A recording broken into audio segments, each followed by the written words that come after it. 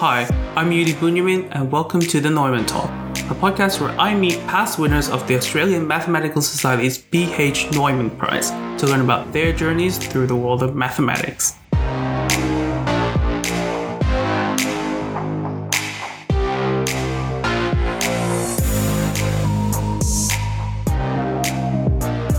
This episode's guest is Associate Professor Marcel Jackson. Marcel grew up in Tasmania and went on to earn his bachelor's degree from the University of Tasmania. His research interests are very broad, but predominantly lie in pure mathematics. Right after his PhD, Marcel moved to La Trobe University, where he is still an academic to this day. He is also the research director and the director of graduate research for the School of Engineering and Mathematical Sciences. Marcel won the B.H. Neumann Prize in 1997 while he was a PhD student at the University of Tasmania, working under the supervision of the late Peter Trotter.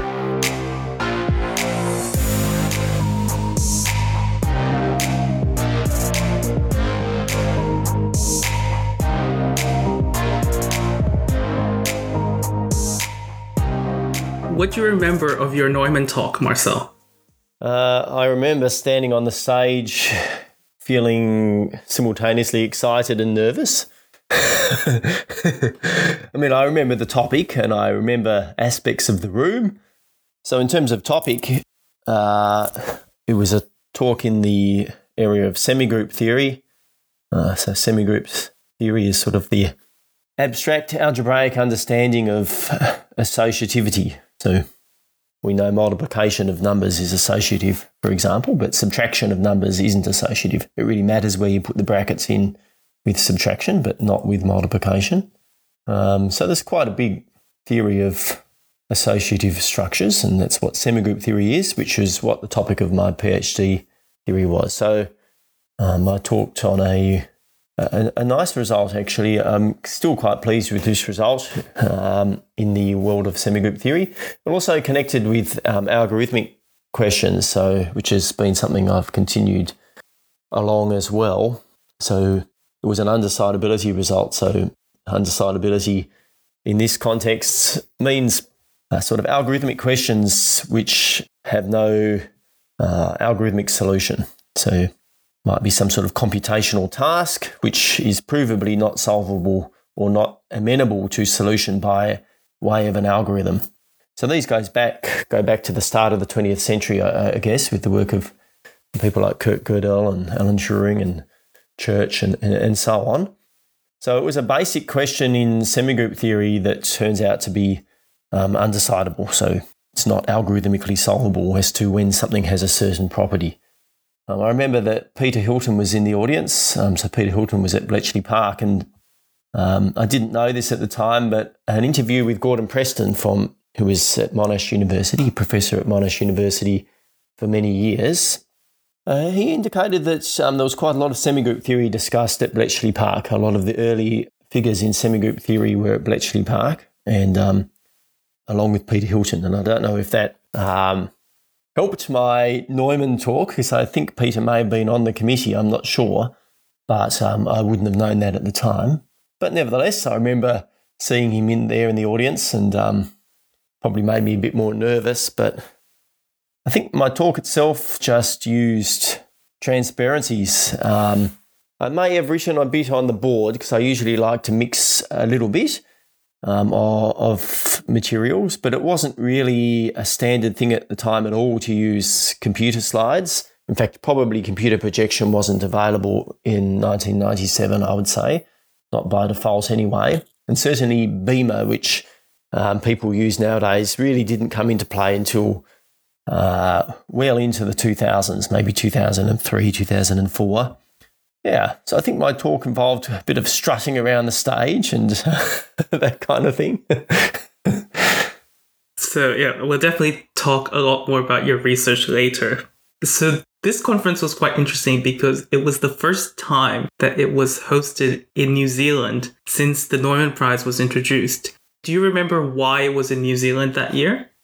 I think that sporadically there are joint meetings between the Australian Math Society and the New Zealand Mathematics Society. And this was one of those. So I know there's been one since, I think in 2014, I think was a joint New Zealand and Australian Maths Society. I could be wrong. So I think it was just by chance. It was certainly a first for me as well, because coming from Tasmania, I guess it's a little bit more isolated, or at least it was at the time. We didn't really travel to conferences very much, so that was the one conference I really attended to my candidature. It was actually the first time I'd really left Australia. I know it's only New Zealand, but so it's sort of only half not Australia, but it was slightly exciting. I hadn't even travelled interstate that many times at that point. So, yeah, it was quite a exciting adventure for me, actually.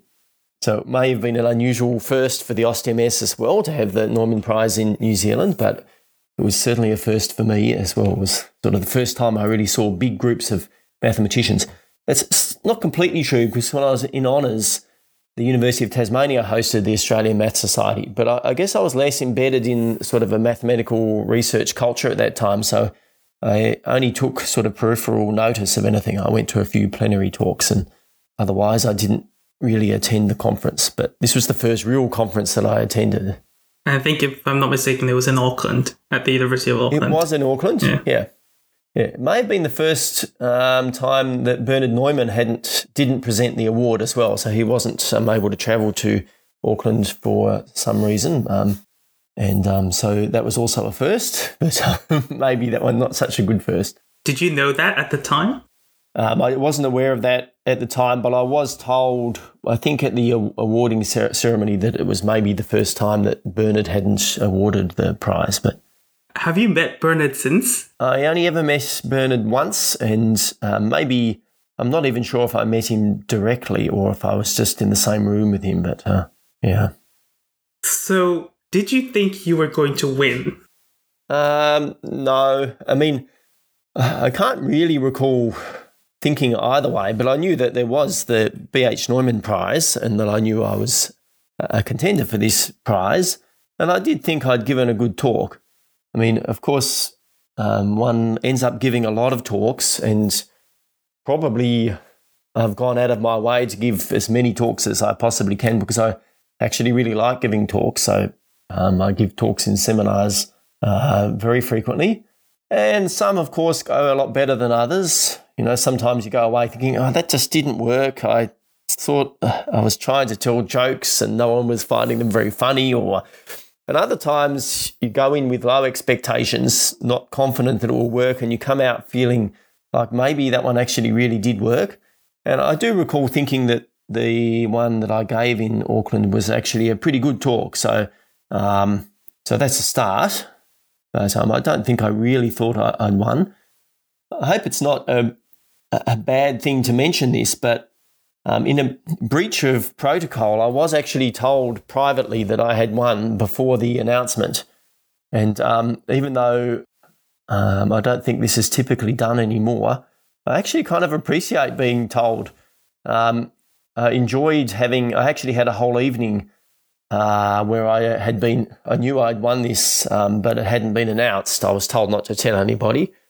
It was really quite fun to have this piece of information. I think I went out to the movies.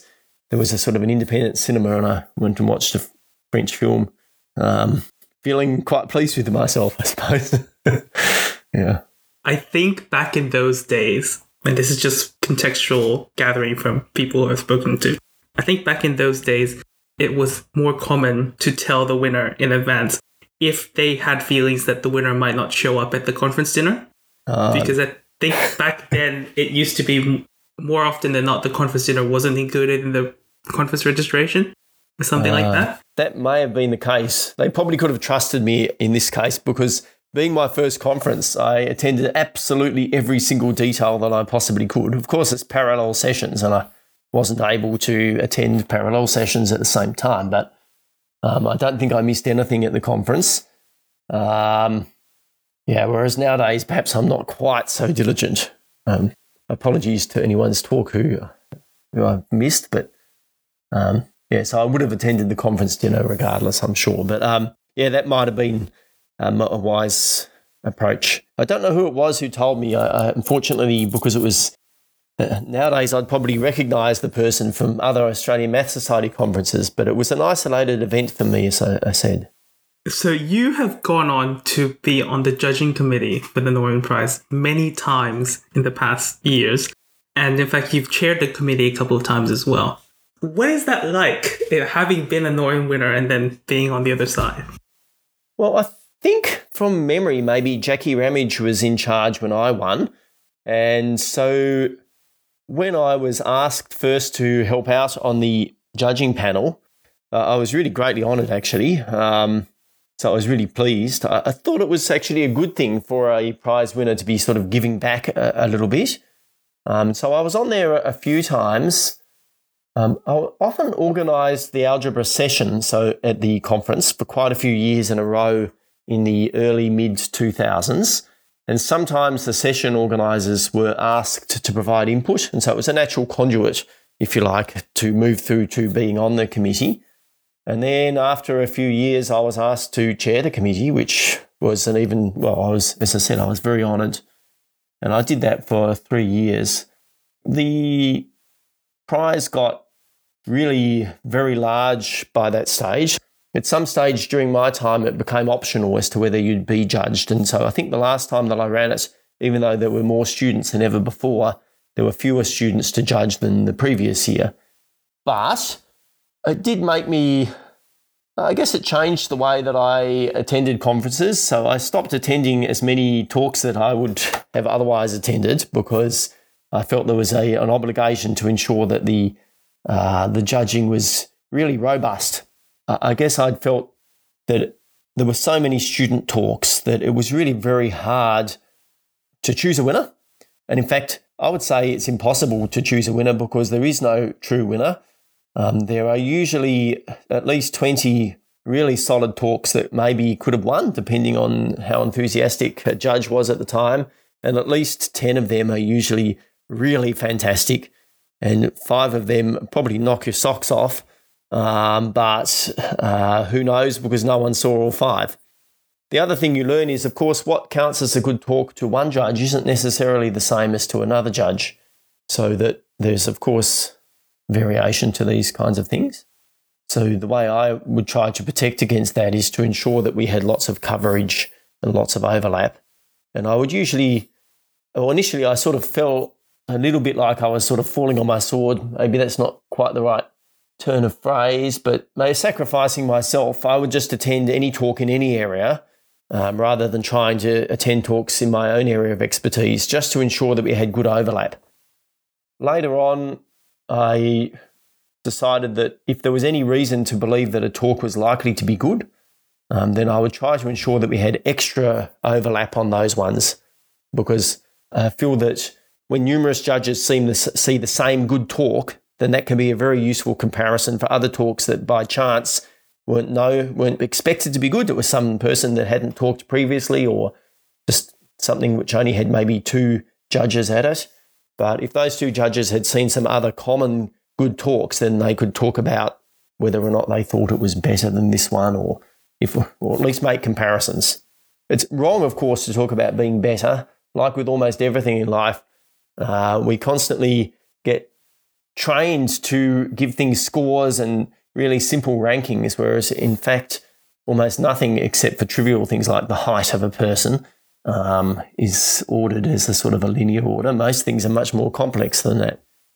It's actually a common misconception. A lot of people think mathematicians would like to be ranking things, and actually I think ranking is a particularly interesting topic in mathematics, but a mathematician would understand that ranking, of course, is fraught with problems, and that it only gives a sort of a simplified perspective on things.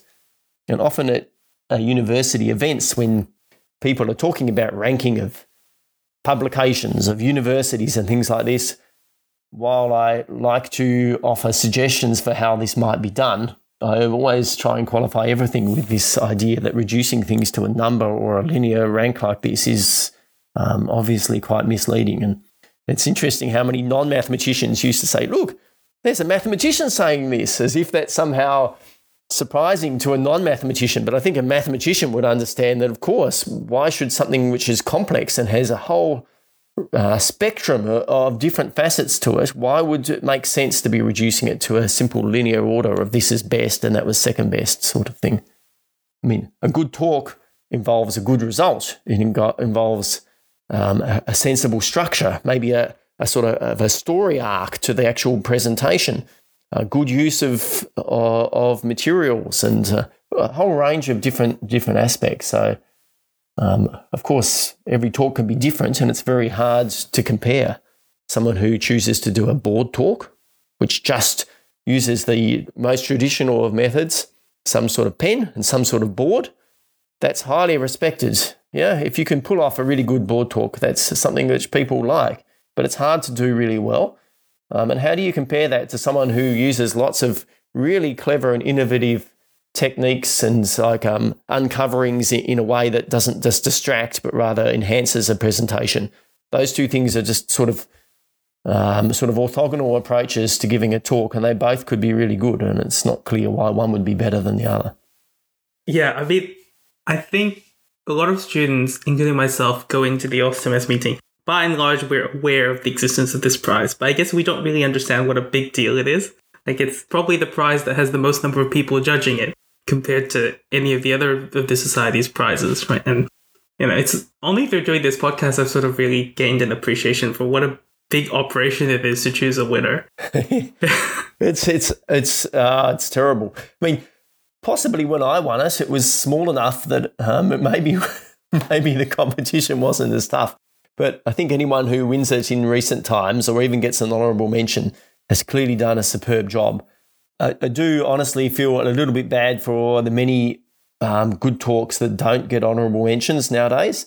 Of course, honourable mentions didn't come into play until the number of talks became quite large. So probably prior to honourable mentions becoming standard, there were probably talks that didn't get an honourable mention there because there weren't any honourable mentions that maybe would get an honourable mention today.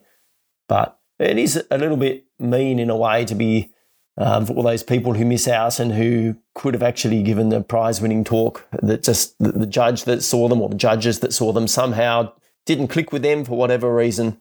There's no question that different people sort of like slightly different things. So, yeah, it's very hard to get a really competitive talk just because the competition is so strong.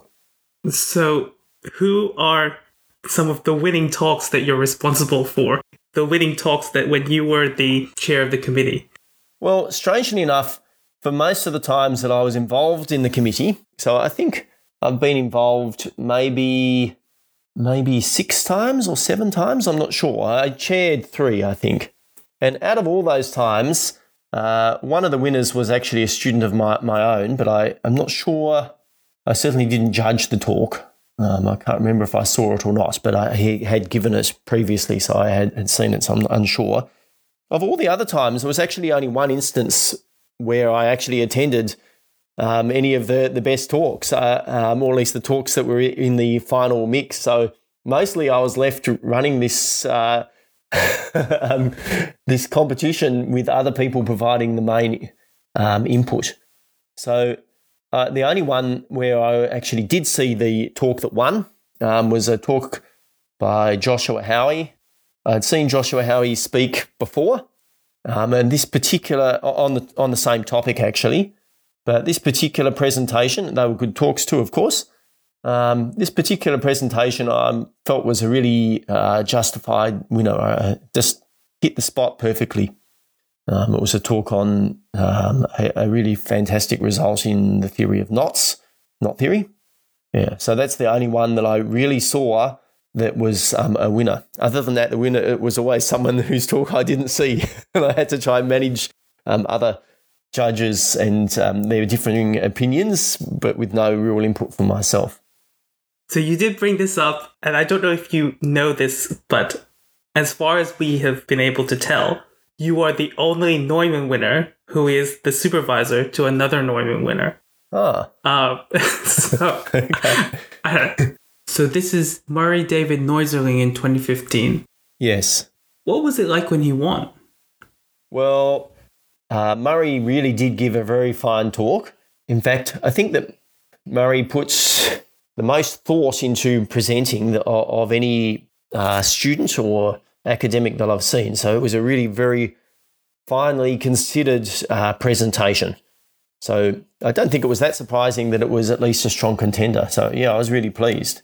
Yeah, so Murray also gave a 3-minute thesis version of that material that also went surprisingly well. So he didn't quite take out the La Trobe University prize, but he took out a sufficiently strong runner-up prize that they actually awarded him something like an equal prize money as a special one-off or something, because they felt that it was so close or something like this. So that was very good. And actually, it was a good example of how you can give a talk that ultimately was really a pure maths basis to the material, but that you could give a talk that could actually be well understood by people, including in the 3-minute thesis context, where at the university level, that's all disciplines, and still it was well received, in fact, very well received.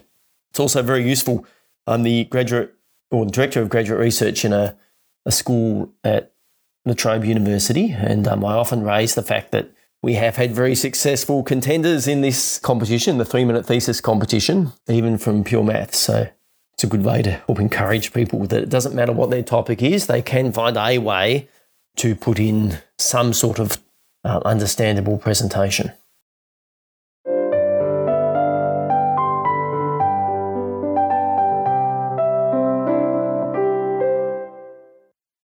So Marcel, how did you get into mathematics?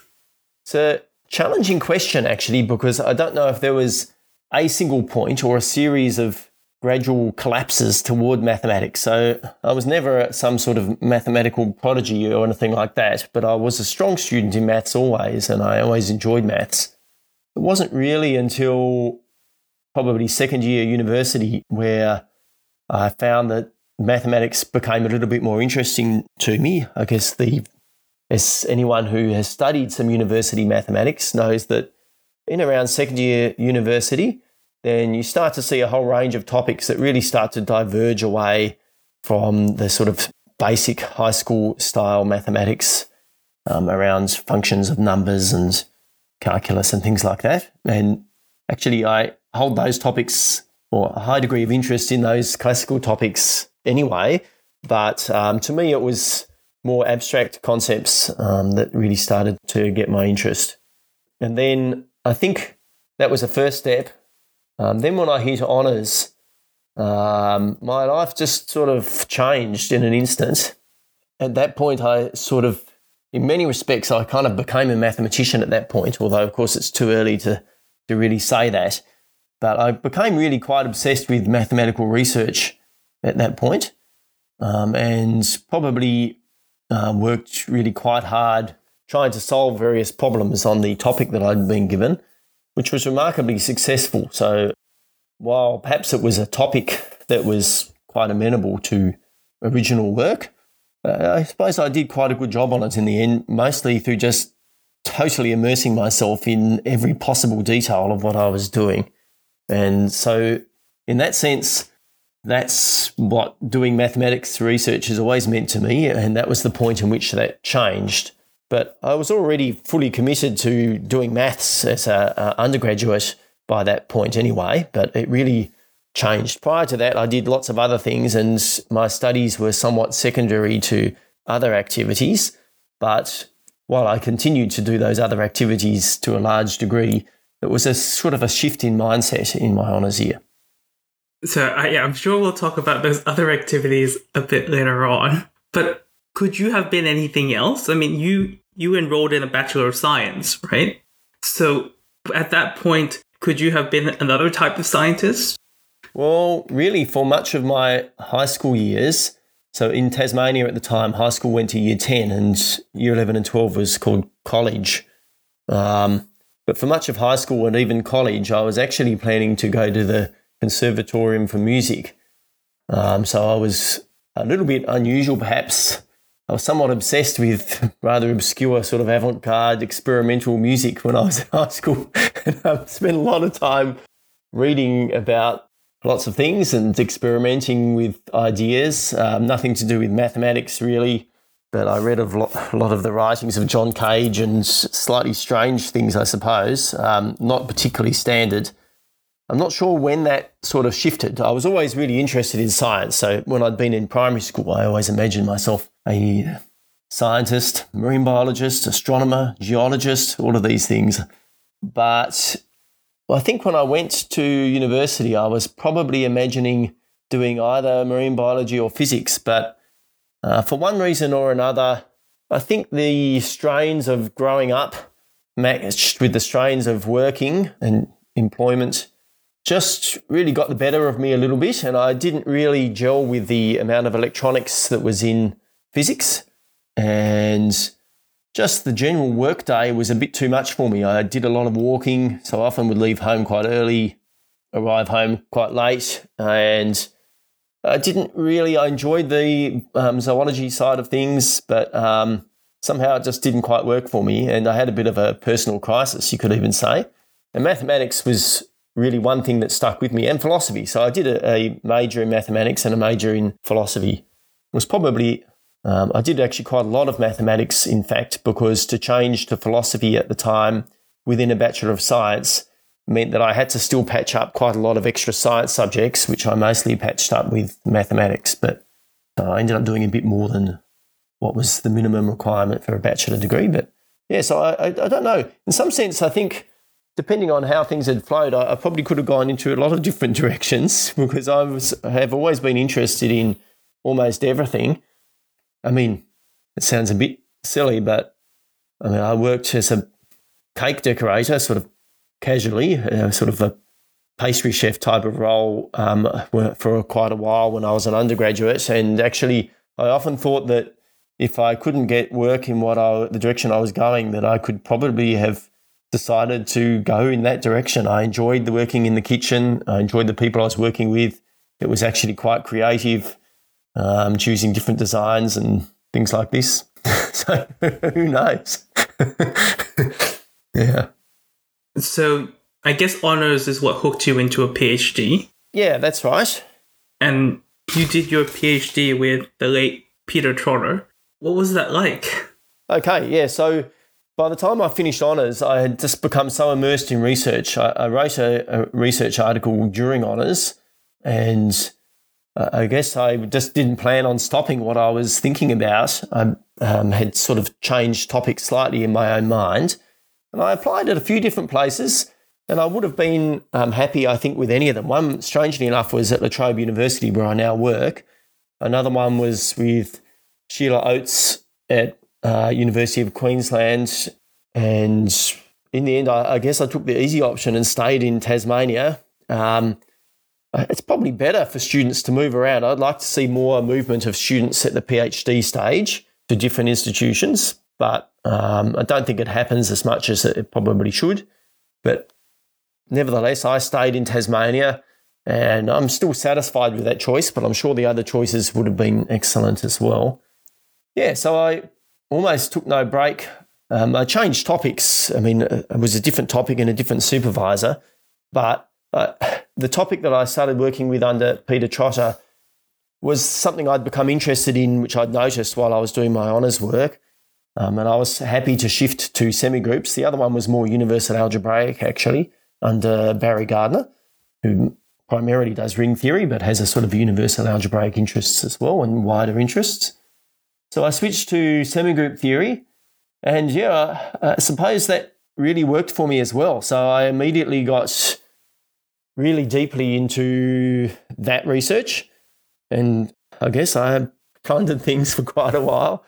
So it was quite a productive PhD, primarily around equational properties of finite semigroups, but there were some other topics that I worked on as well. And in fact, my Neumann Prize was really from one of them. It was a slight outlier in my thesis for the most part. Yeah, so it was good working with Peter. He was a great supervisor.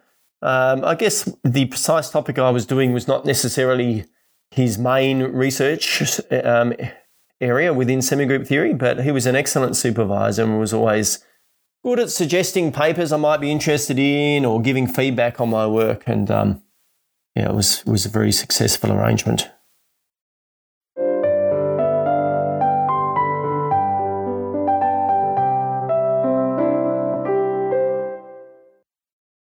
So we've talked a bit about your research through your talks and so on, but I guess now's the time to ask the proper question. And the way that I always raise this question with our guests is, if not you, but if I were at the pub speaking to a random person and they asked me, what is Marcel Jackson's research about? What does he do? What do you want me to tell them? Well, part of the problem with that is that I don't really like being pigeonholed too much. So if I took one of the topics that I like to work on, then that would already be a challenging question. Like with much of pure maths or even applied maths, perhaps, if you try to explain that to a layperson, it's difficult. But I have always preferred to think of myself as someone who just does things. Inevitably, of course, there are very strong themes to what you do, but I do work across quite a lot of different topics. And so it's hard to really pigeonhole it. But I sort of think of myself as a scientist of the abstract world, but it does centre around a lot to do with the mathematical understanding of processes in computer science. But that's sort of just misleading. It just misses out a lot of what I do. So I do parts of just abstract mathematics where the main motivation is because this is an established and well understood international research area. I have a strong appreciation of it, and I understand many people across the world have a strong appreciation for it. And I have a good intuition for what are the really interesting problems in the natural science of this area. A bit more like astronomy. Like it's out there, we can see those things, or maybe we can't see those things because they're too far away, but we understand that astronomers have been able to work out these amazing aspects of the universe. Well, as mathematicians, we understand that the abstract world has these, even if they're slightly less tangible or at least less concrete and physical, and we understand what are the really interesting things to find out. So some of my work is along those lines. Other ones is to do with trying to understand processes in computing, or maybe alternatively to apply sort of computational concepts to aspects of mathematics. Those things are not that related. I mean, recently I did some work in mathematical biology, for example, which I think is another area which is not one that I really have expertise in, but working in a wider group perhaps. And I think that's another area which has nothing to do with the rest of my work, but is really interesting mathematically and just in terms of understanding things, which has always been my primary. Making things and understanding things has always been my drive, I suppose. All right. So I'll tell that person at the pub that Marcel makes things and understands things. Yeah. Maybe that's a really good way to sum it up. They'll probably want to know more, or maybe they'll think it's a bit pretentious, but... So I had a look at some of your publications, and yeah, I could see that, a lot of your work has to do with computer science. But my impression is that it doesn't have to do with computer science in the way that we normally imagine. Because I don't think you code, that's not primarily what you do, at least. That's correct, yeah. I mean, I do a tiny bit of coding, but really I don't do much in my main work. And you mentioned algorithms quite some time ago now, but it's not like you're designing algorithms. That's also not your primary work. That's my understanding. Is that right?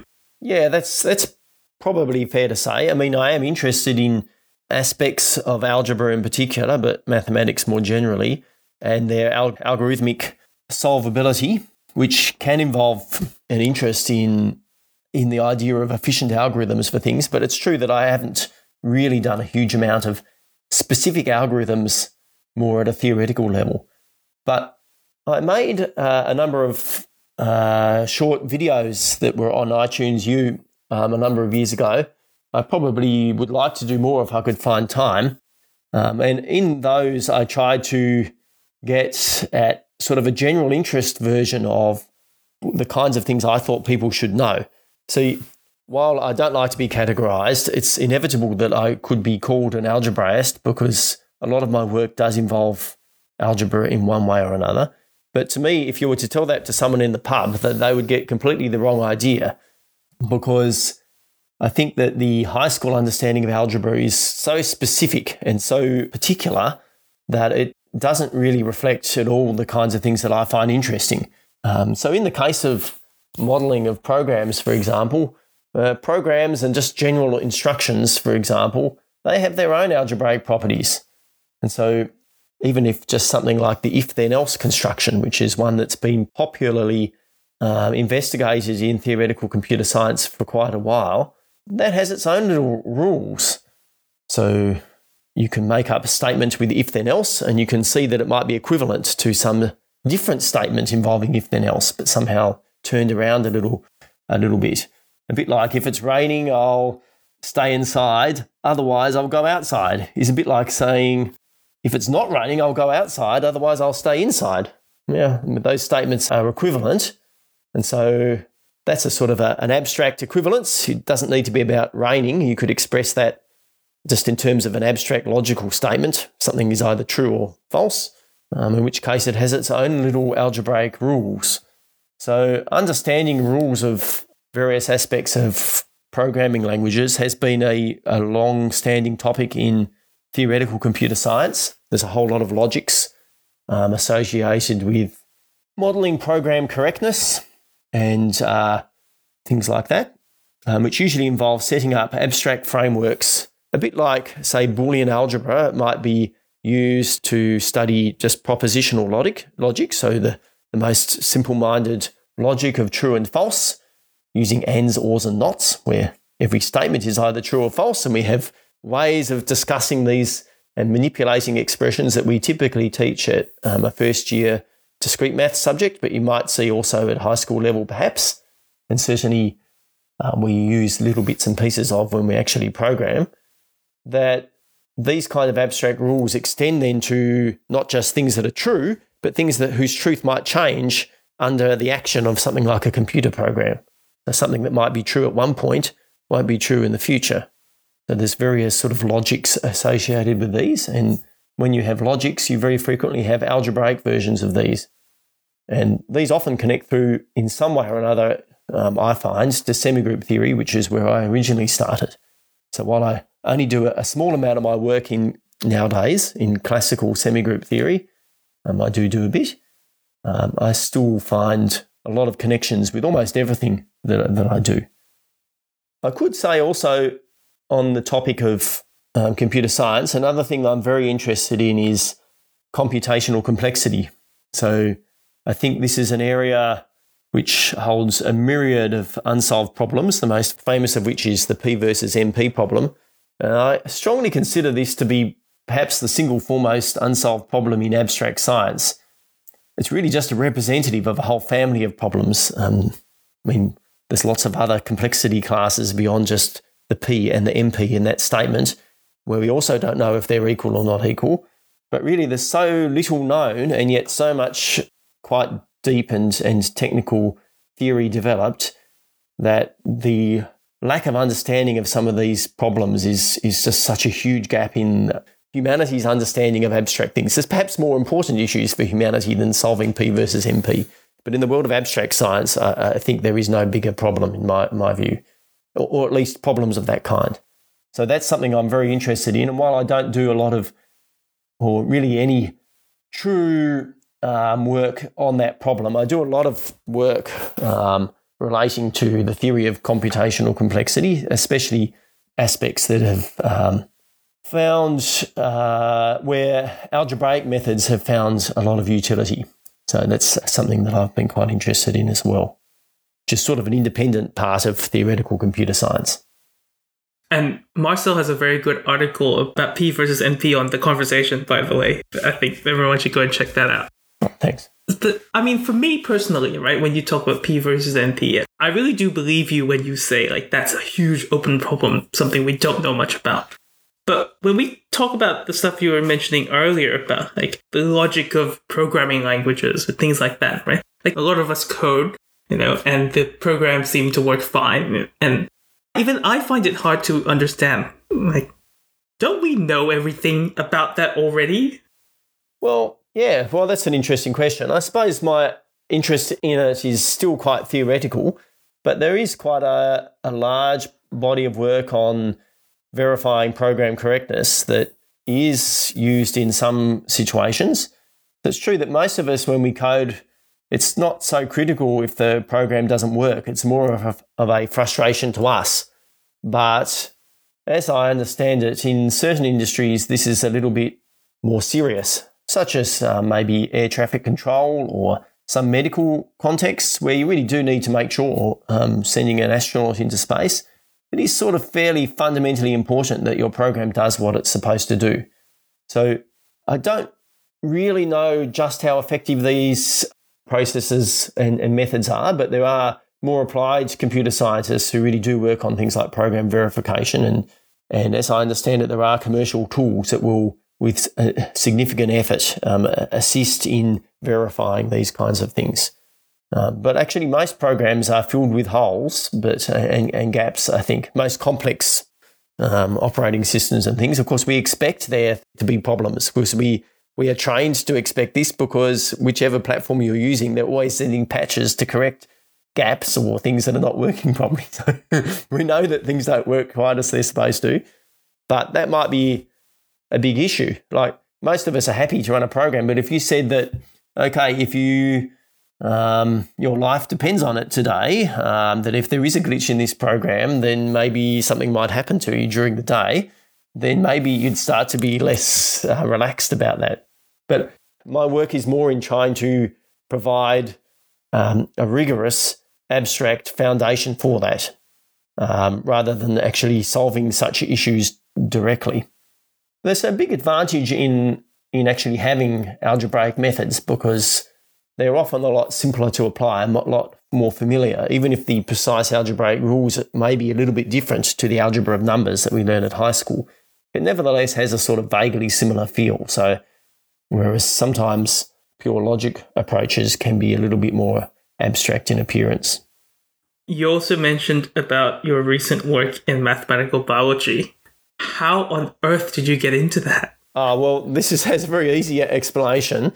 That my partner, Lucy Ham, works in mathematical biology. And so I guess this is a product of lockdown that suddenly my office partner is my actual partner. And so it was only natural that we should work on a project together. So maybe this comes out of Victoria's period of lockdown. It probably started before then, of course. So this is naturally something, anyone who has ever learnt any molecular biology would probably realise that it's kind of a little bit astounding. I learnt the very basics of, say, genetics maybe when I was starting in maybe year 11 or 12 back in the 1980s. But the amount of progress that's happened since then, I was really amazed, A, that I remembered bits and pieces from right back then, or maybe first year uni, I suppose. But B, also just how crazy things are at the sort of molecular level. And actually, I think you'd be hard-pressed for anyone not to be somewhat intrigued and somewhat interested in seeing, given that there are sort of mathematical ideas that have started to be invoked in these areas, that wouldn't be quite interested in following up. I think it's really astonishing what goes on at the level in every single organism, whether it be a blade of grass or a human being. Just every single cell is just complex beyond comprehension. It's amazing it does what it does. I'm not an expert on these things, but I have, over the past year or so, been learning lots. So, yeah, I was going to say, as long as it was, I don't think the Melbourne lockdown was long enough to turn you into a full-blown mathematical biologist, right? So what part of that project did you do? Well, some of it was sort of, I guess, probability, playing with formulas. So we both worked very hard, actually, together on endless pieces of paper. In fact, we took a picture of all of our rough calculations trying to work out some annoying integral which we were having trouble with on some probability distribution. So I guess it was that kind of thing. I think we filled up an entire lounge room. We paved the whole floor with bits of paper without working. Probably someone who did integration a little bit more frequently may have not wasted so much paper. But so things like that, sometimes a bit of coding. There's a lot of sort of conceptual design as well. I suppose I became quite interested in the molecular side of things. And so together, we put a lot of thought into the processes that we're trying to look at and what you might be able to measure from them. Yeah, I guess I was involved to some degree in a lot of aspects of that project. I'd like to do more. It's fun.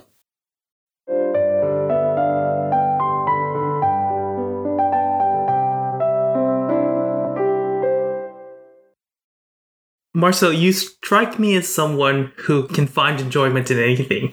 And your interests outside of mathematics, at least the ones that we know of, are really broad. Like you seem to be a very outdoors person. You're like climbing and that sort of stuff. And if you're into arts, that, I guess another example of that is your past life in cake decorating. And I think there's a very small amount of people in the world who think that mathematicians do nothing but maths.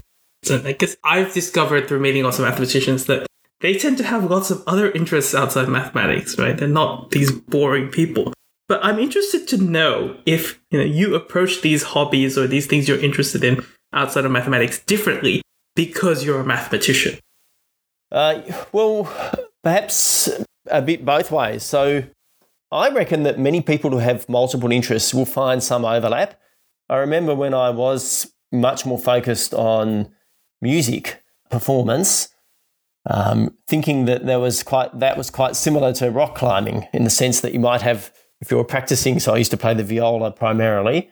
Unfortunately, I don't really play enough nowadays to say that I play the viola, but I used to think of, certain parts are more routine and there's bits that you're going to have trouble with and have to concentrate a bit more. And then maybe with climbing, you might try and think of there's a difference between climbing something elegantly versus climbing something in a way that succeeded but was quite rough. And that might be true also for playing a piece of music. And all of those are valid comparisons, actually. But so I think people will look for things that are similar. In the case of my interests, I'm not sure why I have as many interests, but as I do, but it is a little bit of a problem for me. I sometimes feel a bit frustrated and perhaps somewhat arrogantly think that I probably deserve an extra day of the week. I've always been thinking of a good name for this extra day of the week, an eighth day, that people who have too many things that they need to and have to do with their lives, and when I say have to do, I mean have to in the sense that it's an important part of what they want to do, not because someone's telling them they have to, that they should deserve an extra day, but I'm not quite sure how that's to be awarded. Anyway, in some sense, this might just be a natural thing in my case, but perhaps growing up in Tasmania might have played a bit of a role in this. Neither of my parents are mathematically inclined at all. So my father was an art teacher and I guess an artist. So I sort of grew up in a sort of an art-minded household to some extent. My mother was also a teacher in English and social science and very supportive. So I think they encouraged people to think about things. I also think particularly my father was a rock climber from very early days, I guess, from the 1960s, and perhaps even quite an influential climber in the early days of climbing in the state of Victoria and then subsequently in the state of Tasmania. And when you grow up in Tasmania, it's a place that's it's at the end of the world. Yeah, there's nothing further south or no inhabited area further south. I mean, there are places that have lower or higher, I guess, negative lower latitude, but certainly it's sort of like the end of the world. And this gives a sense of exploration. When you live in Hobart, which is where I grew up, if you walk from the city centre for 15 minutes, you'll start to encounter areas like South Hobart where you start to get trees on the side of the beautiful Mount Wellington. And you can walk up Mount Wellington. It's quite an adventure. It's, 1,270 metres or something like that. It's quite a solid walk, and it would be a bushwalk. And in principle, you could continue. And actually, there's nothing, if you go directly west from Hobart, there's nothing other than wilderness, which is kind of pretty amazing when you think about it. This is a capital city, and there is one road. You cross Scott's Peak Dam Road at some point, but you would be several days into a horrendous journey of bush bashing but of just pure wilderness. There's a number of very beautiful mountains like Mount Anne that are directly west of Hobart. This has got nothing to do with maths really, except for the fact that it means that this is a place where genuine discovery and exploration can be felt. And when I used to do a lot of rock climbing in Tasmania, we almost only ever did our own explorations. We found new cliffs, or if there were cliffs that weren't new cliffs that other people had been to, we did new climbs that people hadn't climbed before. And I guess I grew up in a family where we always tried to do interesting explorations. And in particular, my father was very keen on a sense of space and understanding.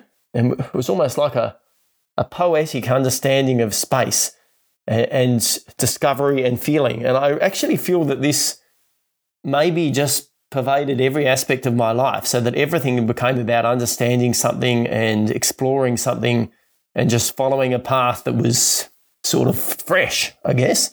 And I think maybe that was an influence over my mathematics, but it may have been an influence over other aspects of what I do too. So the artistic aspect of things, I mean, I don't really do enough to really call myself an artist or anything, but I do quite a lot of little bits and pieces of art, and I always have, whether they be sculptures or drawings or conceptual art even, which I used to do a bit more of, just in private. But that's probably just because my father always did art, and he did a range of different art styles. So, for example, he used to do very fine line drawings of cliffs for climbing guides, and I felt that his were the best that I'd seen. So I felt that I had some responsibility to practice up this a little bit myself, maybe just out of respect for the fact that he did a good job of it, and maybe I could at least approximate something like that. But that's just a very particular thing, I suppose. So I don't know. We just did a lot of things, a lot of outdoor things, and it was a creative household and a supportive one. So, yeah. One thing I've particularly noticed in the past few years is that a lot more mathematicians than one would expect are into climbing or bouldering or stuff like that. And I know you're into that as well. And I'm just wondering if there's any explanation for that. Or maybe you observed that as well. Well, yeah, there's a long tradition of this, because for me, a big influence, not mathematically at all, was someone called John Gill. So John Gill was a mid-20th century climbing figure who was perhaps the world's first true boulderer. So he only really did bouldering in the US, and it was sort of an influence on me. I liked the fact that he'd sort of done his own thing, which appealed to me. So he'd done bouldering at a time where bouldering wasn't necessarily the thing that people did. He also was quite inventive. He was the person who originally, as far as I understand it, introduced gymnast chalk to climbing, which is now a very widely used sort of a tool, I guess you could say. He invented the one-finger chin-up, which I never mastered. It's not the one finger, it's the fact that you've got to use one hand, and I never quite mastered the one-hand chin-up, but one finger is mostly for show. It's not that much harder, I don't think. Anyway, it's just an inventive approach to things, and I really liked this. So even in my own adventuring, we did a lot of unusual activities where we tried to go, okay, well, we like climbing, but we also like these other things, so maybe we'll try and find a way to mix them. And so we really, my brother and I in particular, really pushed a few other ideas like coastal traversing, which sort of mixed swimming in coastal areas with climbing above the water and things like this. Why mathematicians, and what's this got to do with John Gill? Well, someone once suggested to me that this was because John Gill was a mathematician, and I didn't mention that before because actually I wasn't even at least consciously aware of this. So I don't know, but it turned out that a lot of what he did was when he was a PhD student in Colorado in mathematics. I think he did some sort of number theory, maybe continued fractions or something like this.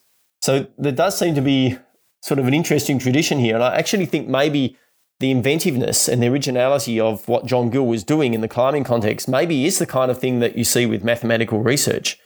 I also think that climbing can be a really social activity. It's really fun to go to a climbing wall or to a cliff with other people. It's definitely a very social sport. But the actual act of climbing is incredibly solitary, especially some forms of climbing. But there's a lot of focus and very precise dedication, even for a short amount of time. There has to be a full commitment of mind and body to this. And I actually think that perhaps mathematical research requires some sort of vaguely similar mindset where you really have to be able to immerse yourself deeply into a mathematical problem, sort of a problem solving that, again, can be social. It's, of course, great fun working collaboratively with a blackboard. One or two good collaborators, it's like a mathematician's dream. A whiteboard with one or two good collaborators, that's sort of almost a mathematician's dream. Blackboard's better. Most of us nowadays only have whiteboards, unfortunately, so we have only half good dreams. But yeah, that works really well. But of course, a lot of the way that works is bits and pieces are nutted out, and then eventually people go away and they go, oh, hang on, we were just about there on this. And that's the part where it starts to become where you are inside your own head and doing that maths problem. And I think that's maybe similar to the focus that's required for climbing. I'm not sure if it's just mathematics, though. I see a lot of people at climbing walls who are just research scientists in general. So maybe it is that just sort of creative research type of idea. I'm not sure. Otherwise, yeah, it's a bit confusing. I'm not quite sure why there might be a theme, but I was at the climbing wall yesterday and I saw some mathematics people. So we hear lots of stories of like our undergrads bumping into their lecturers at the climbing gym or something like that. Yeah. I think one thing you said just now that sort of really struck me was that it's social and solitary at the same time. And that sounds really contradictory, but also I kind of also get it. Well, I think that, as I mentioned, certainly face-to-face collaboration with a researcher is very much like this as well. There's a social aspect, but in my experience, which I think is actually, in that case, fundamental to making progress. Yep. So almost anyone who's been involved in mathematics collaboration will understand the benefit of working with someone who maybe brings slightly different skills. They just have a different brain. It might be just some subtle difference in the way they do things. They might have otherwise similar skills, but to have two or more people working things out is absolutely fundamental.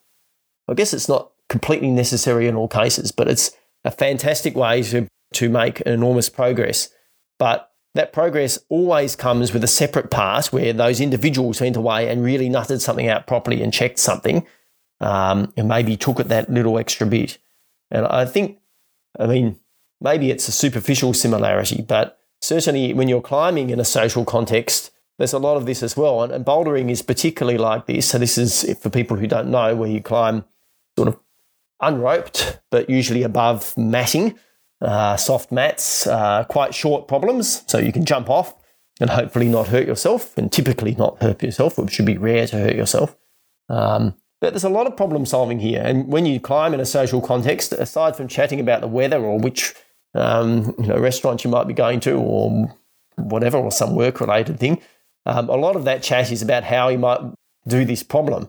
And climbing walls actually love to sometimes even have themes about problem solving. They'll have a bit of a theme to the kind of problem solving that you might be having to do. And people go, no, it's just not working for me. Is there another way to do it? And so, well, maybe you could do this. It might be a superficial similarity, but to me that is actually quite a similar thing to mathematics. I'm not sure it's what draws people to climbing, mathematically inclined people to climbing or not. I personally think it might be just the intensity of, it's sort of simultaneously different but similar. And so it gives the people who like that kind of thing will like this one, but it's a sort of a contrast that can balance against the mathematical or more formal side of things. No, that's really interesting. So I guess this is when I ask you the question that we ask all of our guests at the end of the episode, which is to complete the sentence, a mathematician is someone who. A mathematician is someone who, okay. Well, actually, a mathematician is someone who does a lot of things, which isn't my answer. But the point being is that there are many answers to that question, many of which are very good, and I fear many of which have already been given. So I think I'll probably unanswer the question in a sort of a self-referential kind of way and say that a mathematician is someone who takes a question like this one in the direction that it should be taken as appropriate to the context. Because that's sort of what we do. We shouldn't be bound by a fixed answer to a question. A big part of the creative mathematical process, be it pure maths, applied maths, statistics, any kind of mathematical sciences, a big part of the creative mathematical process is taking questions and having an understanding for how they should be moved and taken in a given direction.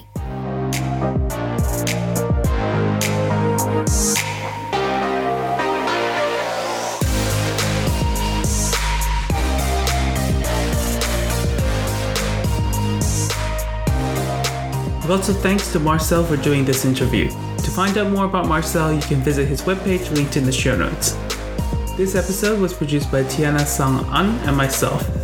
We'll be back soon with another interview.